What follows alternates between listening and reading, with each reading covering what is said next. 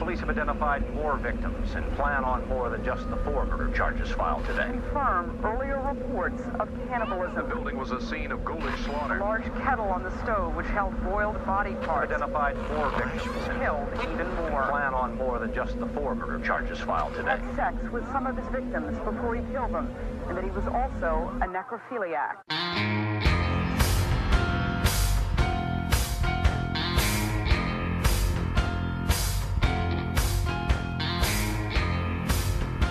You are now listening to Grinding True Crimes with your host, Maddie Matt, Todd Fox, and Gabby Gab.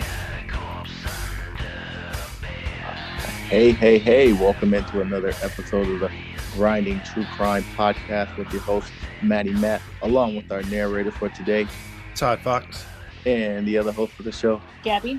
And we are back here live, giving you another episode. Sorry, we've been gone for a while, but we're back.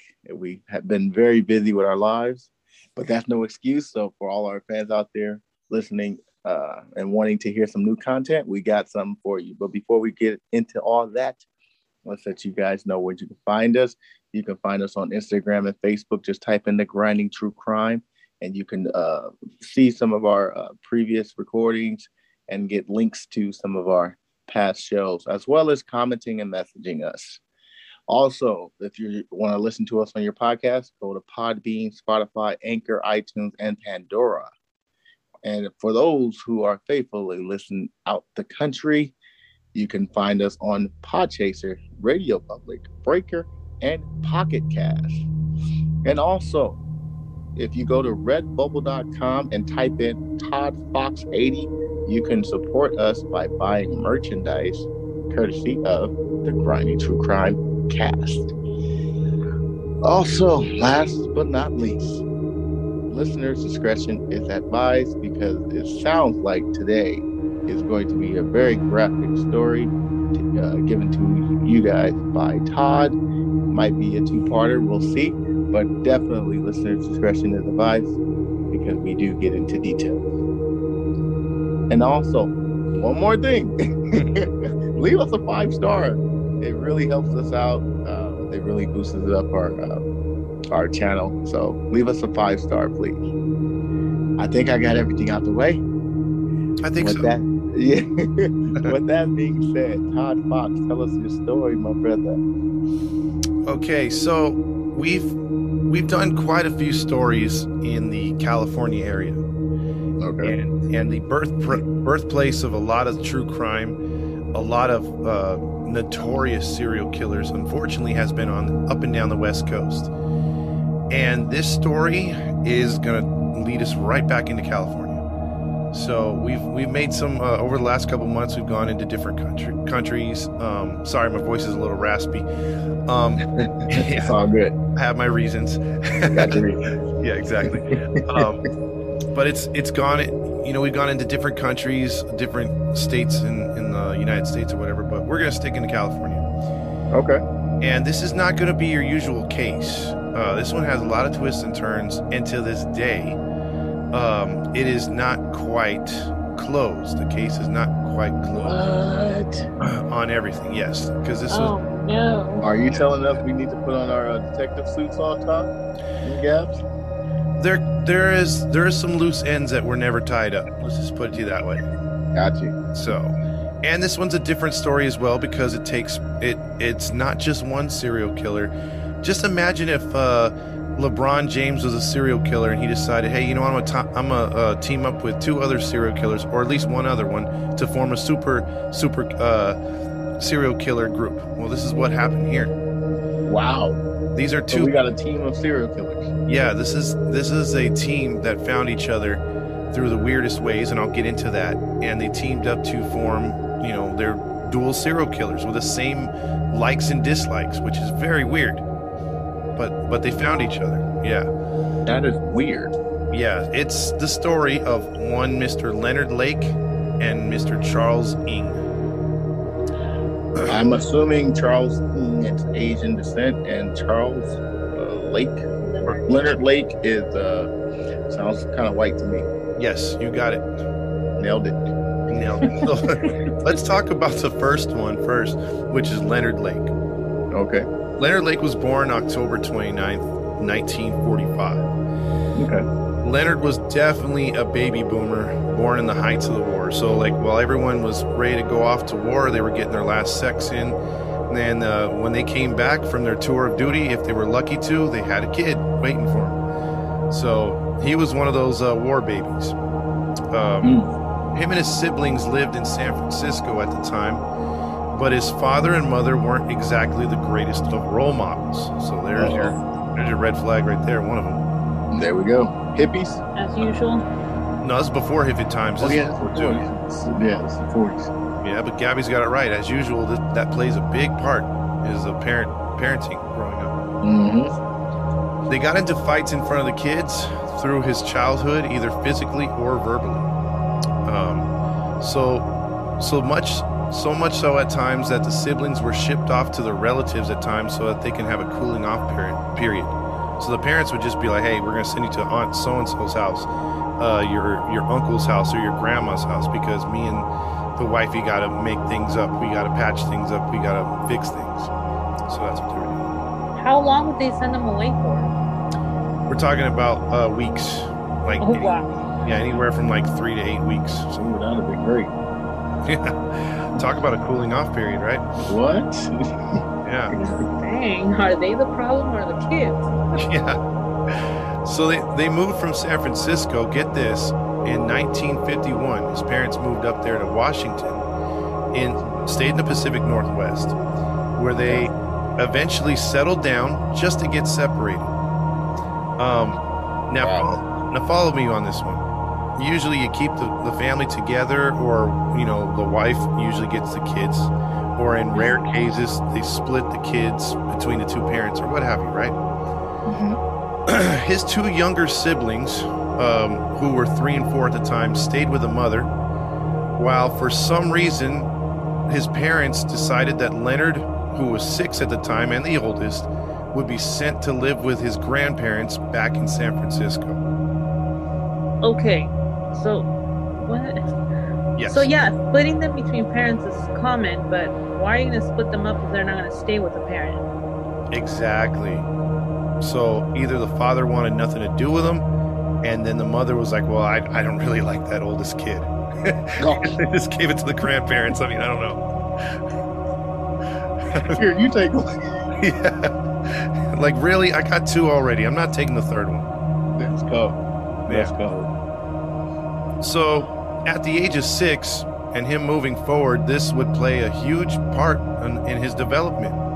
He's not getting raised by his paternal parents. His grandparents, obviously, if you're thinking about it, his parents were probably born in the early 1900s, 19-teens, around there. Mm-hmm. And his grandparents were probably like 1860, something like that, maybe 50. Sounds So about right. they have an older type of mentality, and they're not going to keep up with a 6-year-old. So there's another red flag. Mm-hmm. Dang. So even at 6 years old, he understands the fact that he's been rejected by his parents. So what's one quality of a serial killer that usually starts out and then fixates on how things turn out sometime later? Meow. Is that a cat? Killing of the cat. What about you, Gabby? Just animal abuse in general. Well, you guys guessed it exactly. And this one's a little weird, though. Follow me with this one, too. Okay.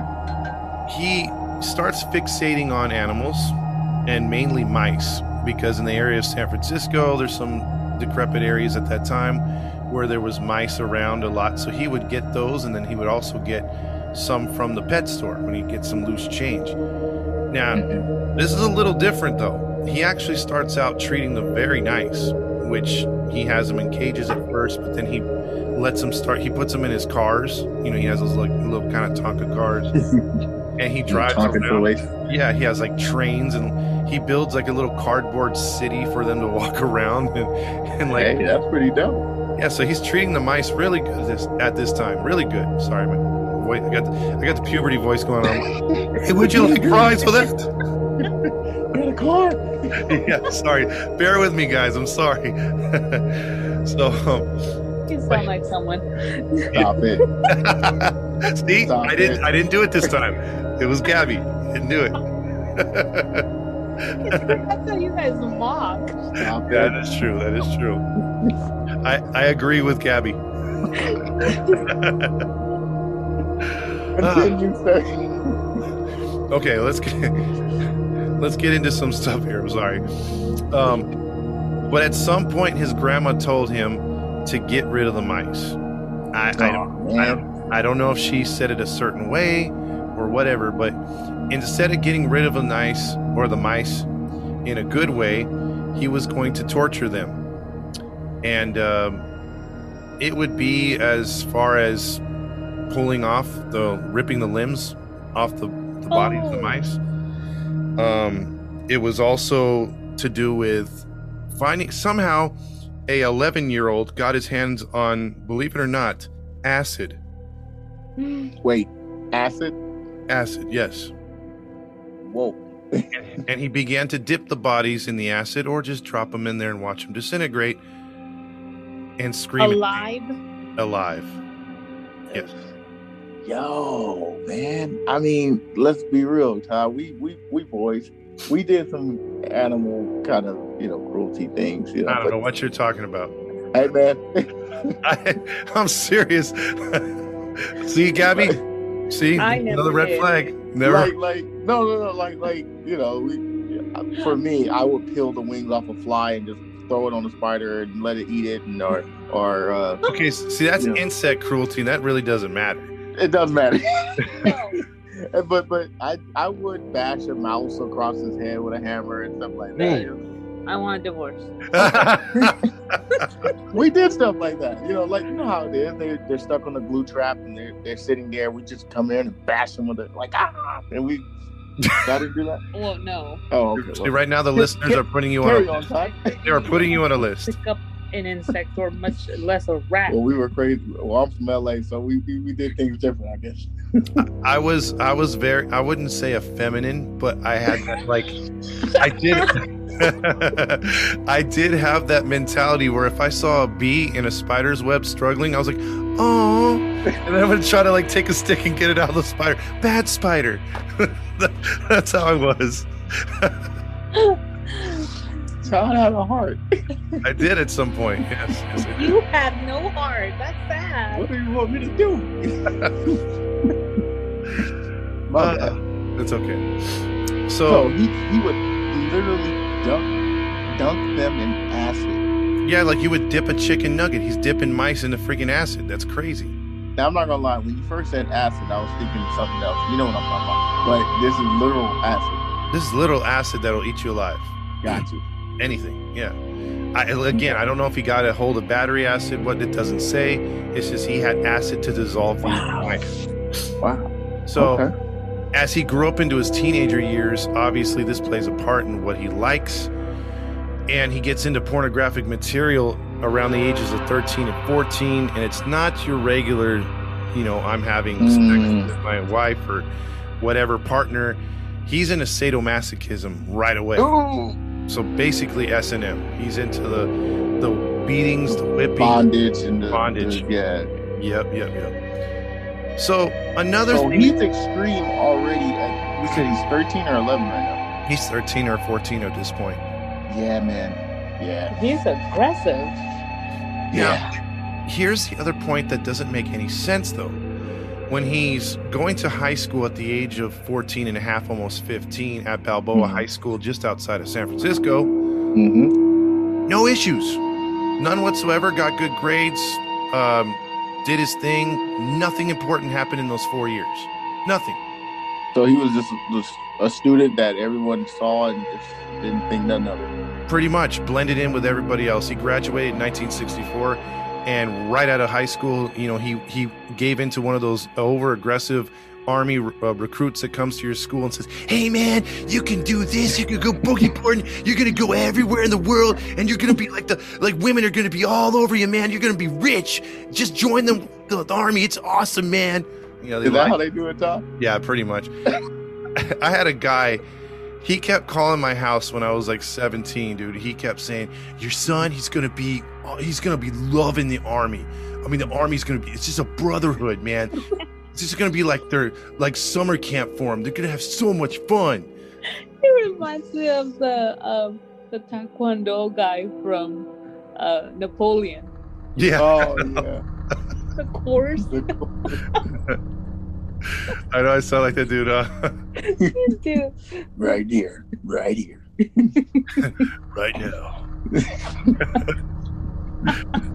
So Interesting. Okay. yeah, so he would join the Marines as a radar specialist. So actually, it was the Marines, not the Army. Okay. Same thing. Yeah. Well, not the same thing, but still military. Yeah. So he would train in North Carolina, and he would pick up a lot of tactics, survival stuff that were being taught to him, and apply those to his everyday life. As he grew older, he liked to fend for himself, hunt, really challenge his body and be a survivalist. Like, he was liking that from the start. That's not bad. Yeah, he was getting into that. He also would love field combat, hand-to-hand combat, explosives, rifles, and much more. He was just getting into all that. He would also meet a woman by the name of Karen, who they started to date, but just when they got hot and heavy, he was told that he was going to be deployed. And so after basic training in North Carolina, he was shipped off to Vietnam in 1965. So here's the thing, too. In 1965, Vietnam was a hotbed of all kinds of murder, killing, savagery by the Americans and the Vietnamese. So, I mean, it was on both sides. There was a lot of death, a lot of gruesome stuff over there. Yeah. He was on the ground experiencing all this stuff. Oh, man. He was in the middle of 2 big battles, and he developed PTSD almost immediately. Oh, easily. Yeah. Yeah. Including having a psychiatric episode while camped out in the middle of Saigon, or wherever they were at, where he was shipped to a military hospital where he had to be sedated for a couple days and watched.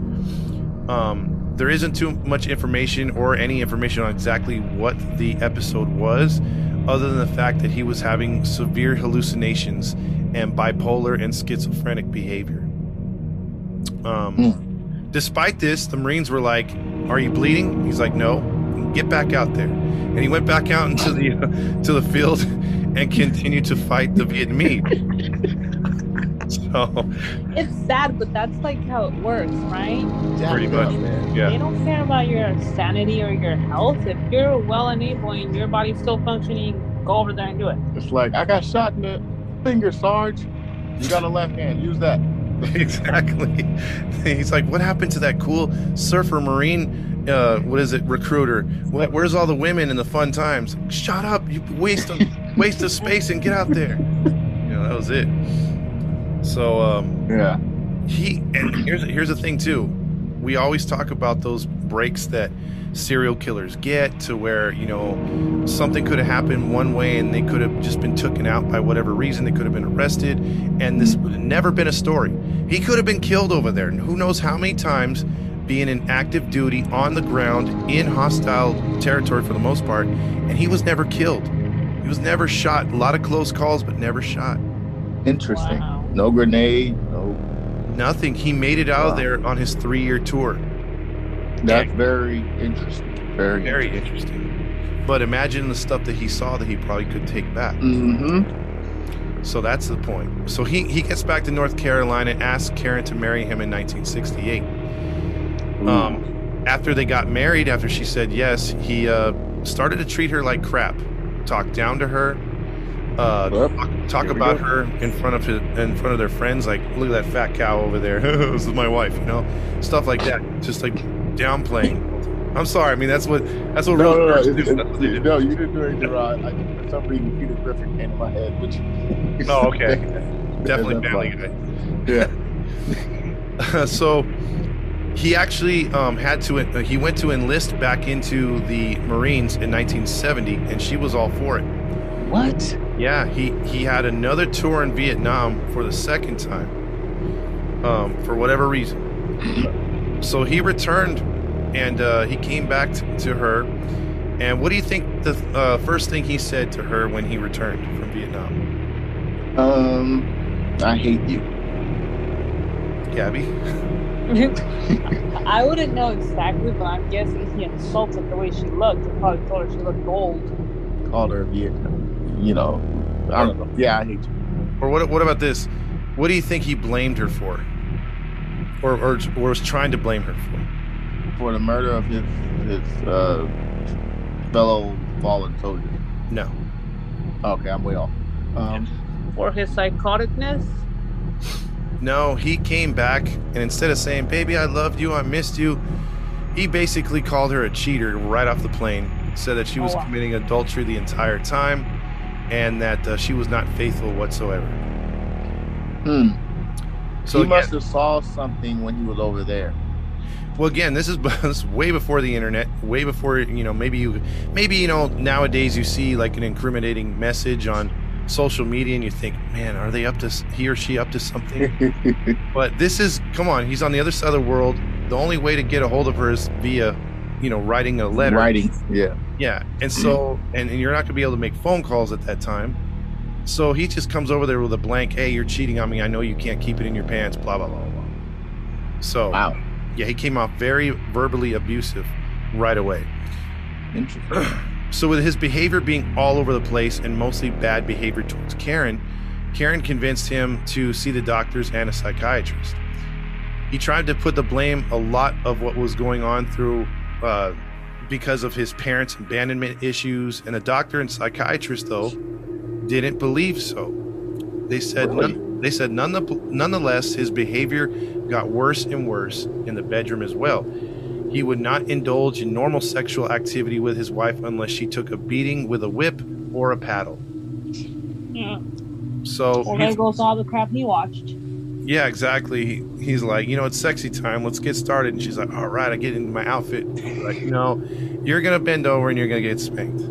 That's just how it went. And then if she's like, no, that's a paddling. But that's a paddling. It just kept going on from there. So. Why are you laughing? Because I'm picturing That's effed up. No, not. Okay. Well, she's not the victim. So people, before you start writing these comments, because we've gotten a couple comments lately where they're like, you're not being kind to the victim. It's like, we said nothing bad about the victims. Whenever we make fun of people, it's always the bungling cops or some of the stuff that led up to it. But trust me, this woman in this particular story will not be the victim. So from what I'm hearing right now, it sounds like she leaves, but I might be jumping to a conclusion. Well, see, and here's the other thing too. Before they kill us in the comments, the whip and the paddle. Obviously, she has to like it if she keeps doing it. It's just it was frustrating to her that he couldn't just have normal sex. She was into the S&M stuff too, but he's just like, okay, the drill. So she was still with him then? Yeah, she's still with him. Wow. Now here's where things get a little. See, she's able to endure all that, but then he would often pressure her into having group sex with the neighbors once they moved into a quiet San Jose area and kind of off the beaten path from San Francisco. So he was trying to get her to have group sex, like you would normally ask your wife to have, right? Like, hey, honey, it's that time of year again. We haven't had group sex with the neighbors. Go ask Sharon if she's interested, and then tell Brian too. He's more than one.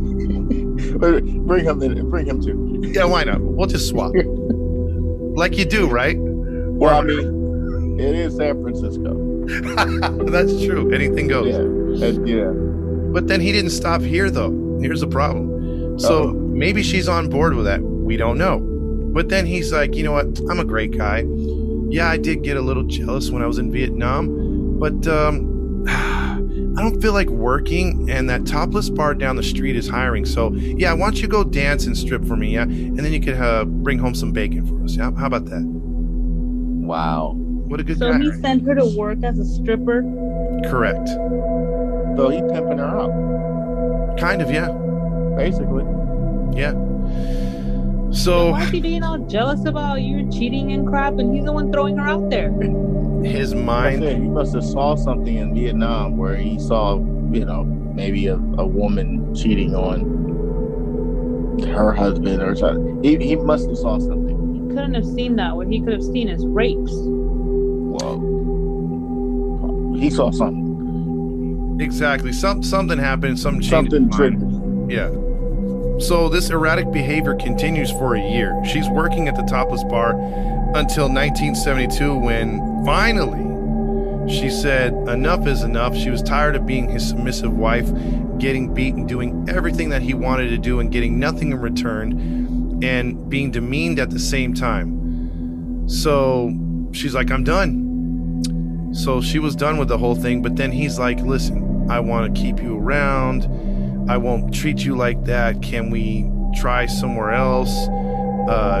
Things of that nature. She says, I'll get back to you. So now you have Leonard Lake, who's the guy who's a survivalist outside San Jose, like a sort of in the outskirts type of dude of town towards the mountains by himself, with no women to torture or to be submissive or take care of his house.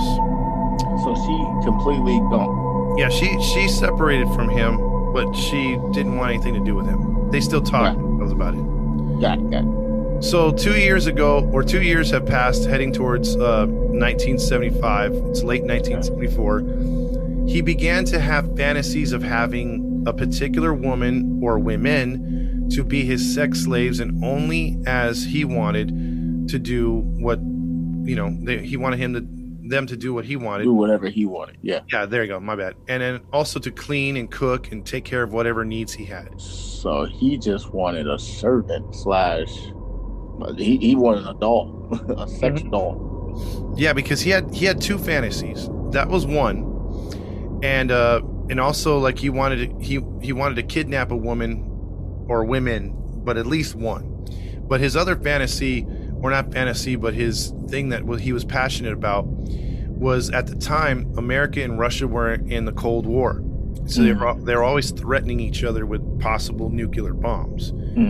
So he believed, being a survivalist and already saving up ammunition, that he wanted a bunker.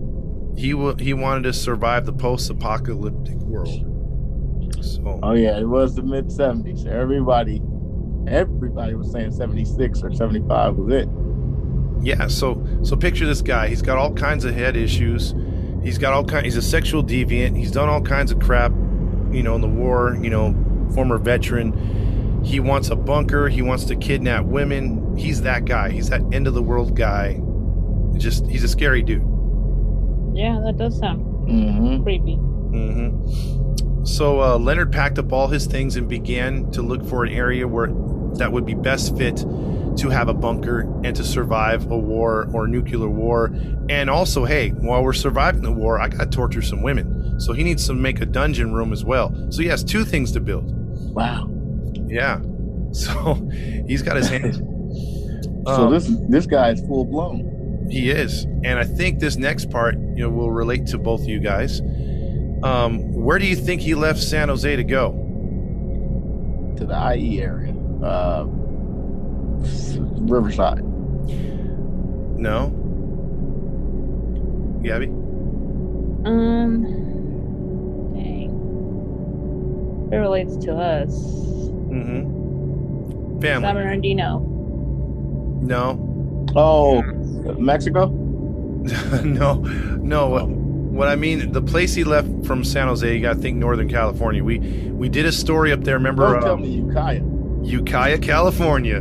Get out. What? Exactly. Remember the other story we did about the brothers? And the one up in Ukiah? Yep. Well, this one happens in Ukiah just a few years earlier than that. What? Yeah, he purchased some land in Ukiah, which was on a hippie campground. Which they definitely have. Yeah, so it was a community up there, and it was one of these communities that's off the grid. They had to bring in their own power. They had to bring in their own water. They were completely independent of the government. You know how those, man, screw the government, man. Let's grow our own plants and trees. And then we'll just walk around barefooted and smoke weed all day. And then we'll grow like the sunlight will hit those panels and we'll have light. What do you call those people? Hippies. Something up, huh? Are you looking for something else? What is degenerate? Not degenerate. Degenerates. Not What? degenerate. Not degenerate. It could be hippies, but I'm thinking of something else. Well, see, we have the other version. We have the technical version of those nowadays. That's the hipsters. The hipsters. Yeah, those are the real hippies. Those are the ones that, man, why use any body wash, man? Let your body take care of itself. Grow all your hairs. What's a shower? No, those are the ones with the dirty dookie braids. You know what I mean? Like, That's jacked up, man. you can't tell where the hair starts and ends. It's all matted together like a cat. Oh my god. Continue. I'm sorry. I'm like going way off on this one. I'm sorry. So Ukiah, California. Yeah, so he remained there for almost 5 years, and you know, he learned about communism because obviously the hippies hate communism, and he met a woman by the name of Clarine. Oh, Yeah, she was a school teacher in the area. The thing that was different about her was she was completely into everything that Leonard was into. Oh, that's wow. weird. She was like, hey, let's have some sex orgies. You know, it's been a couple days. You know, wow. let's get our freak on. He found the jackpot. Yeah, he did. These two were just swapping left and right with married couples, non-married couples, just orgies. She was taking beatings, doing whatever he wanted to do. There are some videos of her that he made that are online too, so that you could see where she's totally into it, smiling while she's doing it, getting whipped. He's showing her off in front of other people. Yeah, they're just having all kinds of fun. That is so, like, I don't know, to me it's weird for a teacher Yeah. and to be into all that. Yep. Well, I guess they say, well, you know, this is my professional life, but outside of this school, don't ask me no questions. Yeah, basically. You know, so in Sexville, basically, which they should have called it instead of Ukiah, 1980 wasn't always roses. For some reason, Leonard Lake went outside his house and started shooting off a double-barrel shotgun just into the air for the hell of it. Mm-hmm. And there was a communist hippie or an anti-communist hippie there. Of course, they all are, sorry. He came by and he's like, dude, stop being so harsh on my melon. The gunshot, they're so loud. Can you, like, stop? You're going to kill somebody. And then Leonard said, I can go to any house I want to right now and kill anybody, or just kill you right now where you stand. And then the guy's like, yo, you're harsh, man. I'm gonna, like, go back to my house. Just chill, okay? And he walked. Oh my god, I'm picturing Encino Man. That's what I'm saying. Encino Man, bro. Friend. What did he say in that movie? God, he's all, stop wheezing the The weasel. Oh, the weasel. Yeah, there you go. The weasel. What's his name? I forgot his name. That's a terrible movie, by the way. I love Encino Man. Stop being so What's wrong disrespectful. with you? It's hilarious. For its time. Let's just say, I'll give you that. He's For- funny. yeah. But just like the lead actor, it didn't age well. So a couple months went by. And Leonard was trying to get some more building materials for his bunker, and he decided, you know what?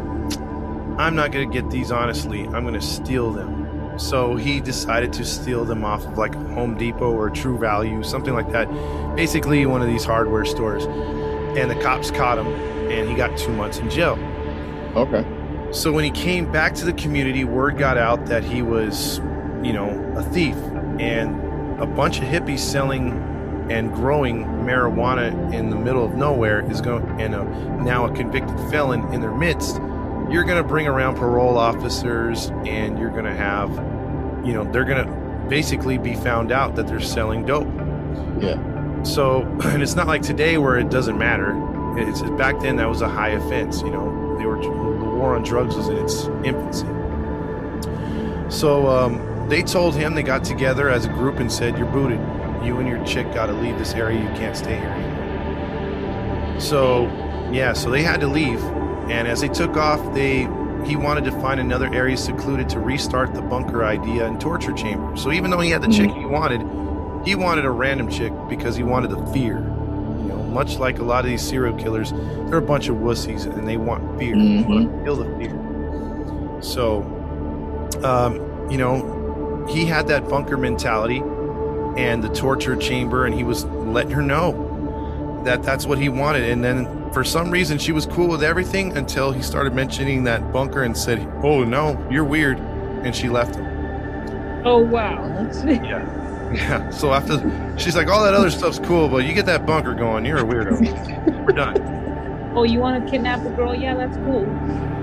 Don't talk about a bunker. What? A bunker? Okay. How dare you? Interesting. Very interesting. Yeah. So let's now talk about our second subject, which is Charles Ng, who in 1960 was born in China to parents, to two happily married parents. And he grew up very smart. He was in school, the best schools around. He was talented, and he was taught karate. And he began to rise up the ranks. I don't know the colors of the belt. He wasn't a black belt, but he was high up there. Charles was against the narrative. Usually people that don't like animals are cruel people. But Charles loved animals. He raised anything from chicken to, as a child, to a dog, and to many cats. So he loved animals. So they're total opposites. At this point, yes. But however, all this will change. All his goodwill, all his good grades, all these things as a child, just as if you would flip a switch to turn off a light. That fast. At the age of 15. There is no word or no knowledge of any kind of, because usually what starts everything too is if you're not killing animals, you have a head injury that changes the way you think. None whatsoever in this story. I looked, I couldn't find it. Guess what his first offense was? I mean, if you get this one, think Grand Theft Auto. Think of all the weapons you can use. I'll put it to you that way. It had to do with weapons. He didn't kill anybody, but he did cause some damage and just some overall, you know what? So, some terror. What do you think he was arrested for, and what kind of weapon do you think he was using? It's not a gun at the age of 15. Probably burglary. No, he used a weapon. He used a weapon? Oh, so he got arrested for using a weapon. Yes. Oh, okay. A staple gun. Nope. Gabby? A knife. No, this woman's off the regular weaponry. This is not a go-to weapon, basically. A screwdriver. No. He was arrested not once, not twice, but several times for throwing Molotov cocktails off roofs at other buildings and vehicles. What? Yes. What? Yo. Throwing what? Molotov. Basically, it's liquor. It's like a homemade bomb. Yeah, well, you put it in a glass, you put like a tissue in it, light it on fire. Light it up, and you can light up the whole building. Yeah, the alcohol, once the glass breaks, explodes, turns into a fireball. He was just throwing fireballs off buildings. Wow. Pretty crazy, right? Wow. That's random. It's very random. And then this was even more random. He would just be walking down the street, doesn't know a kid, whether he's smaller or taller. And because he was proficient in karate and other ways of fighting, he would start kicking the crap out of a random kid that was either walking down the street. What the heck? Yeah, he would just start fights. His parents were very concerned. Obviously, they're well-to-do parents in China. They know they make good money. They tried to get him in for psychiatric help, anger issues. They really couldn't find nothing. So he was recommended that he was sent to a school in Yorkshire, London, which we're going to have a few stories coming from there pretty soon. So this guy, he started doing all this just out of nowhere? Out of nowhere. They couldn't find a starting point. Wow. And his parents were still together? Yeah, his parents until they passed away not too long ago, they were still together, yeah. Interesting. So they sent him to behavioral school and a prestigious teaching school in London, Yorkshire area. And he did not change his ways over there. He didn't finish his studies. He got into a lot of trouble. He was expelled. So to get thrown out of a behavioral school, you have to do some bad crap. Yeah. But he came back to China and he finished his studies. So he graduated. And at the age of 18, he said, screw you, and took the money that his parents promised him for finishing school. And he moved to California to start a new life all by himself. So when getting to California, he saw on the TV about all the wars that were going on. And the United States military caught his eye, and he tried to enlist. He tried to enlist, but was not a citizen, so he got falsified papers and began to enlist again at this time, and was accepted at Camp Pendleton in San Diego, California. Wow. So the same recruiter's like, oh man, you're crazy, you like this, you throw Molotov cocktails, you're perfect for the army, but you're just not a citizen. He's like, but I like beating up kids. He's like, I know, I really want you here, but you need that paper. And then he went downtown on Alvarado Street in LA, where you could find just about anything. Why you do that, Todd? Because it's true. And he got himself a falsified birth certificate. So it's true. Come on, you can't tell me you can't go down there and find anything. No comment. That's like the black market of the city, man. That's you don't even have to go online to get to the black market. It's right there.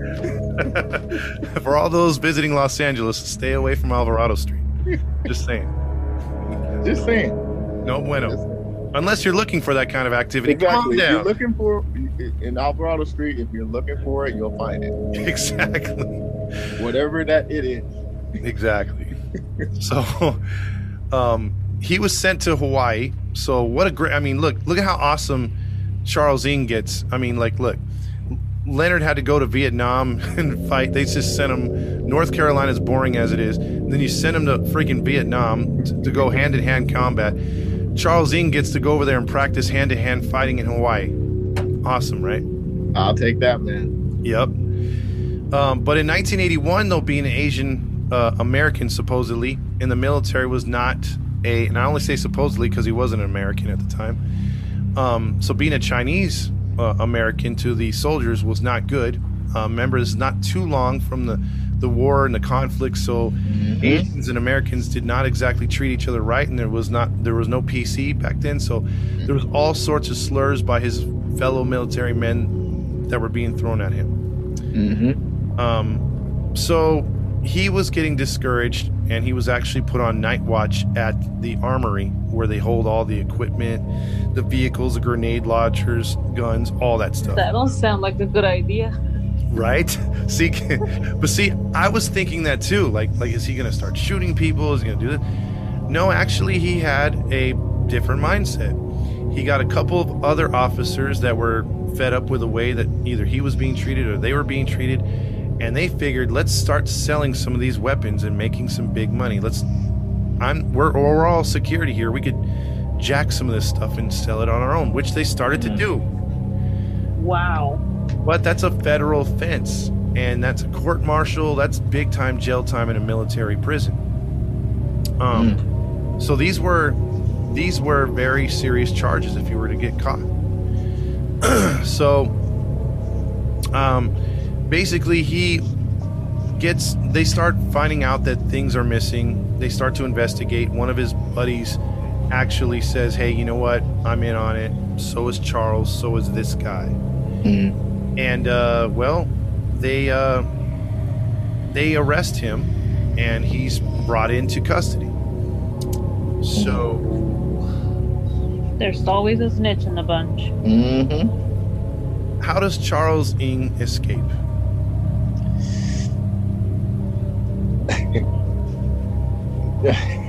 I was going to say something, but I'm not going to say it. So I'm going to say he used his smartness and figured out a way, or he used somebody inside to help. Because remember, he's in the interrogation room. So, any ideas? He pinned it on the other guy, saying that because he was Asian, they were trying to throw him under, and he had nothing to do with it. Well, see, back in the day, that would not have amounted to jack squat. They'd be like, "So what? You're still guilty." You're still guilty. Yeah, they would. He probably said that his parents were dying. He needed to get to his parents. No, actually, he never let it get to interrogation at all. You know why? Because they left the window open on the interrogation room. Get out. He escaped through the window? He escaped through the window. That's so freaking movie-like. Yeah, he just escaped through the window. I wasn't even thinking about that. I was thinking, like, okay, he multiplied 3 times 3 and called it something. You know, that's what I'm thinking. But that's so random. Yep. And I didn't know interrogation rooms had windows. I've never seen one. Well, probably back in the 70s, 80s. Apparently they do in Hawaii. And remember, he's on an island. It's all about the view in Hawaii. That's true. Yeah, exactly. That is very true. I forgot he's in Hawaii. Okay. That makes sense. Gotcha. So he hops out the window. He gets away. He knows a retired military officer that won't rat him out by the name of Mr. Novak. Mr. Novak was in his house. He, broke into Novak's house, waited for him to return. After Novak got pissed off that he was in there, he said, "Look, I had no choice. I'm running from the police. The police and the military are looking for me. I'm so screwed if I get caught." Novak says, "Hey, you know what? I know someone that's just like you, just as crazy. He has, he's into survivalism just like you. He loves weapons. Here, I want you to call this guy named, Charles." That's a true friend, this Novak guy. I mean, Leonard breaks into his house, chilling, waits for him to get here, and Novak did nothing. Yep, pretty much. He just was like, "Hey, you, don't do that." Hey, matter of fact, since you broke into my house, here's a number to somebody. Call him, he'll help you. Yep. And here's the thing. Leonard, he gets into a phone call with Leonard. The two wind up talking like girlfriends for about 2 hours over the phone. Imagine that was the number? Yeah, imagine the long distance phone call between him and Leonard. So Leonard's blown away by Charles and says, "You know what, let me wire you some money and you come over here and you just be careful at the Hawaiian airport. If you can get out of that airport, you're welcome to stay with me once you get here to San Francisco. I'll pick you up." What the? Yep. So, so what happened was he made it through customs because, again, back then it wasn't that hard to get on a plane. Yeah, it was a lot easier back then. Yeah, and Leonard stayed true to his word and picked up Charles at the San Francisco airport. Dang. Yeah. And so Leonard Lake would now start to have sex with all kinds of women now that his wife was gone, obviously. But he had something else in his in mind. Revenge. And yeah, so this is when Charles is in town. They're both working together. At this time, Leonard is, to maintain work, he's trying to upkeep these farms in the area because he's still north of San Francisco. He's trying to get money to build himself a bunker and also build himself the little torture chamber. But in 1982, what was very weird was he visited his mother and his two other sisters. She had another kid. Leonard? Yeah. So Leonard went up there to visit his brother and sister, and then new sister that he really never met. He went up there and he saw his brother Donald, who they had talked over the phone but never got along. And his brother Donald was 32 at this time. Okay. And Leonard was 37, almost 38 at this time. And he was jealous of his brother because his brother always had time with his mother. And his brother, though, needed to have all this time with his mother because his brother was hit by a train when he was 10 years old. Ooh. And he was mostly disabled. Ooh. And so, he needed help from his mom. And he was also upset that the government was paying for his brother's lifestyle, or just paying for him to Taking care of him. Yeah. Well, I mean, they had to. Not had to, but he was hurt. What could he You know, do? what could he do? Yeah. And the government was taking care of him. And he was upset that, hey, this guy doesn't have to work for anything. I'm over here having to work because my wife left me or my girlfriend left me. And I'm trying to scrounge up money. And look at this guy gets paycheck after paycheck. And he was tired of his brother leeching off the government to the point where he told friends, man, people like that should just be shot. Oh. Well, here we go. So he went up there and surprised his mom, and they had a great visit, family type visit. And his mom was blown away by his attitude. It was just like, oh man, you know, Leonard's probably changed and everything else like that. So he convinced his mother to have Donald come with him to work at the ranch. He'll be around animals, he'll be happy, little stuff, and he'll get paid good for it. Look at me, I'm making this much money from these ranches and taking care of certain things, and he could work with me and Charles. You know, we'll be a trio. Yeah. And even sometimes he could just house sit, stay around the house, pet the dog, watch TV. The mom's like, oh, that's great. That's great. Oh, man. So they all agreed, and Donald came with Leonard and left with Leonard and Charles back to where they were staying. That's fair. Yeah. And they went to the, and Donald was talking with the mom every other day. And then a couple weeks went by, and there was no phone calls. So, yeah. So the mom started asking, hey, what's going on? His sister started calling, and what's going on with your brother? And, because some people believe that, hey, you know what, he did have an ill will towards his brother prior to this, where is he? And they kept calling him. They even drove down to one of the ranches, and he's like, you know what? He met a nice girl, and they moved up to Vancouver. And he gave him several different stories where, they even had the police investigate. No one saw anything. No one knew of anything. He was just completely gone. Wow. Yeah. And, but because they couldn't prove that he was dead, and there was no body that was ever found, guess who got the disability checks? Good old brother. Yes. But how? The ID of his brother, he would just use to cash the checks. And it was back in the He was day. passing like for him. Yes, this was 1982, so you didn't need fingerprints. You didn't need, Nope. what is it called? Visual. I mean, ID cards. Some of them didn't have pictures on them yet. So. I had a feeling he was going to do this. Wow, man. Yep. His own brother? His own brother, man. And here's the thing. Very, very ironic and very, what's that called when you contradict yourself? You hate people that get things for free and get paid by the government, but you're more than willing to get things for free and get paid by the government. Yep. Yeah, then you go and do it. Yep. So, You know what oh, go ahead. Sorry. It brought back his whole acid obsession. Mm-hmm. If they found no evidence of anything and they couldn't find the body, I'm thinking he put him in acid. Well, I will say, I will not say yes or no if that comes up later in the story, but as of right now, but as far as his brother, to this day, his body has still never been found. Wow. So that could have played something into it, yes. That is so sad. Your own family. Your own brother, your little brother. And then he's disabled. Like, what? He had no control over how his life turned out. Mm-hmm. Yep. Ugh. Yep.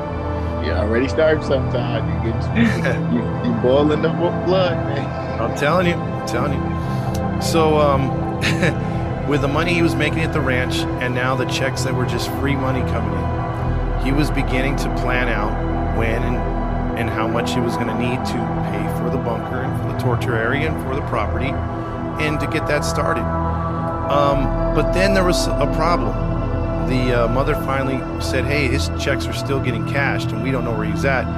And the investigation went a different way to where they put a pause on those checks, and there was no more checks coming to that address anymore that Leonard could remove.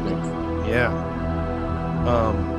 So then when they went back down to those ranches to try to find him, Leonard and Charles were gone. So they had, they didn't have a permanent place, so they were just survivalists. They left the area with the cash and the other stuff that they had. He then hatched another plan. He had a friend that was in his wedding by the name of Gunner, who was a big, stocky gentleman, older, but he had been collecting big disability checks from the government over the last few years because of something that had happened to him, and he was compensated really well. And Leonard knew of this, and he also learned that his wife had left him, so he was all alone. Okay. Leonard came up with a perfect plan. He went down to go visit Gunner, and then the two spent 2 weeks together, and then the time started going by, and Gunner's friends came in to check on him, and nothing. Again, Gunner's family was looking for him, to which they finally got a hold of Leonard, and they said, "Hey, you were the last one that he was with. What did you guys do?" And he's like, "I took Gunner to Vegas. We spent a few days in Vegas, and then, stuff happened. He met a girl, and you know what? They were talking about moving somewhere back east. He just said, screw it, and he was gone." So the family were able to get a hold of Gunner's keys, or I guess finally get into his property. And they saw that, well, it kind of fits, because most of the stuff in Gunner's house is gone. And it looked like he moved. His car's not there. Nothing's there. That's because Leonard sold all his stuff. Leonard did away with Gunner. So and got rid of all his property to make it look like he really left. Yep. And he got the checks routed to his temporary address up there close to Ukiah. So wow. Yes, so he was getting his disability checks and social security and disability. And plus he sold off a lot of Gunner stuff, which Gunner, it just says, had a lot of high-priced things.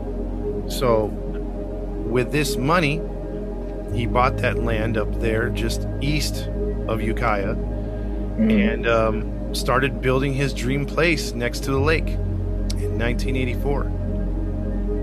And that's when he completed things in late 1984, almost 1985, at the torture room at one end of the house and the bunker underneath the other part of the house. So he finally got what he wanted. Yep. And now he just has to find his victim. So once him and Charles built the property to their liking, so they were in on it the whole way. And one night he made a pact with Charles, and they shared the same love for the military tactics, survivalism. They kind of like just did one of those, hey, let's cut our fingers and mix the blood together because now we're blood brothers. That's something what they kind of did, because they were talking out all their sadistic thoughts, all the things that they wanted to do to some beautiful women or just random people. And they were just like, oh yeah, dude, they were getting turned on without getting turned on. You know what I mean? Like Leonard found his soulmate, but not sexual, but his soulmate. And so did Charles. Yeah. And that's where I'm going to leave. Huh? No, I said freaking creeps. Exactly. And that's where I'm going to leave part 1 of this story. Yes, because part 2 is going to be a very intense story. A lot of torture and a lot of stuff that, if you're sensitive. A lot of details. Yeah, there's some stuff. And I was gonna say in the pre-show when I was talking to Gabby and Matt, I wanted to play audio, but now I don't want to. It's just too sad in some parts, and it's too gut-wrenching, and I'd rather not. But I'll do my best to describe it in that way for part 2. Alrighty. Oh, man. So, basically, this is where the ride gets really bumpy. Yeah, because at this point, Charles has not killed anybody. Leonard has taken 2 lives, including his brother, and they are just now getting started. Oh. Yeah. Starts with the pact, huh? Sure does. Alrighty. I already hate them. I don't even know yet. I just want to know what Charles is gonna do, man. He seemed like the quiet type that'll just go crazy. You nailed it on the head, man. He is a quiet type, but he goes crazy and evil and then some. It's because he kept it all to himself. That's why people couldn't see it. Mm-hmm. But now he has somebody he had it in common with, so now he could do it all the way. These people are true psychopaths. Okay, all right. I'll find out later. I'll find out next time. I want to know. Me too. Yeah, well, when we record the next one, there's a list of people, unfortunately. Dang. Yep. Well, that was our first episode. What do you call them? The serial killer gang? Yeah, or dual threat. I don't know, but it's a Dual story. threat? Yeah, story of Leonard Lake and Charles Ng. Charles Ng. There you have it. For first part, Leonard Lake and Charles Ng. We hope not hope you enjoyed it, but we hope we broke that down for you listeners out there. Thank you, Todd, for telling us that story. But it's definitely to be continued. So if you want to hear what happens next, just listen to us and go to Grinding True Crime. Follow us on Instagram and Facebook. And if you want to listen to us on your podcast stream, hit us up on Podbean, Spotify, Anchor, iTunes, and Pandora.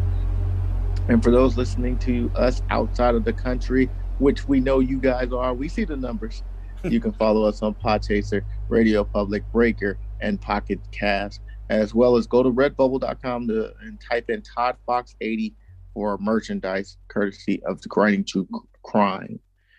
And 5-star ratings are definitely appreciated.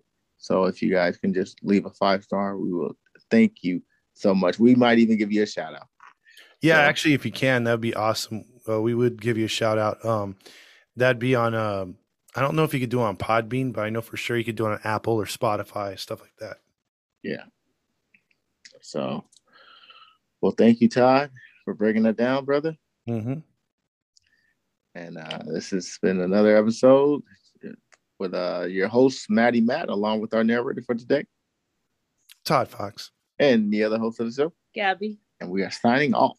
Toodles. Peace. Y'all come back now, you hear?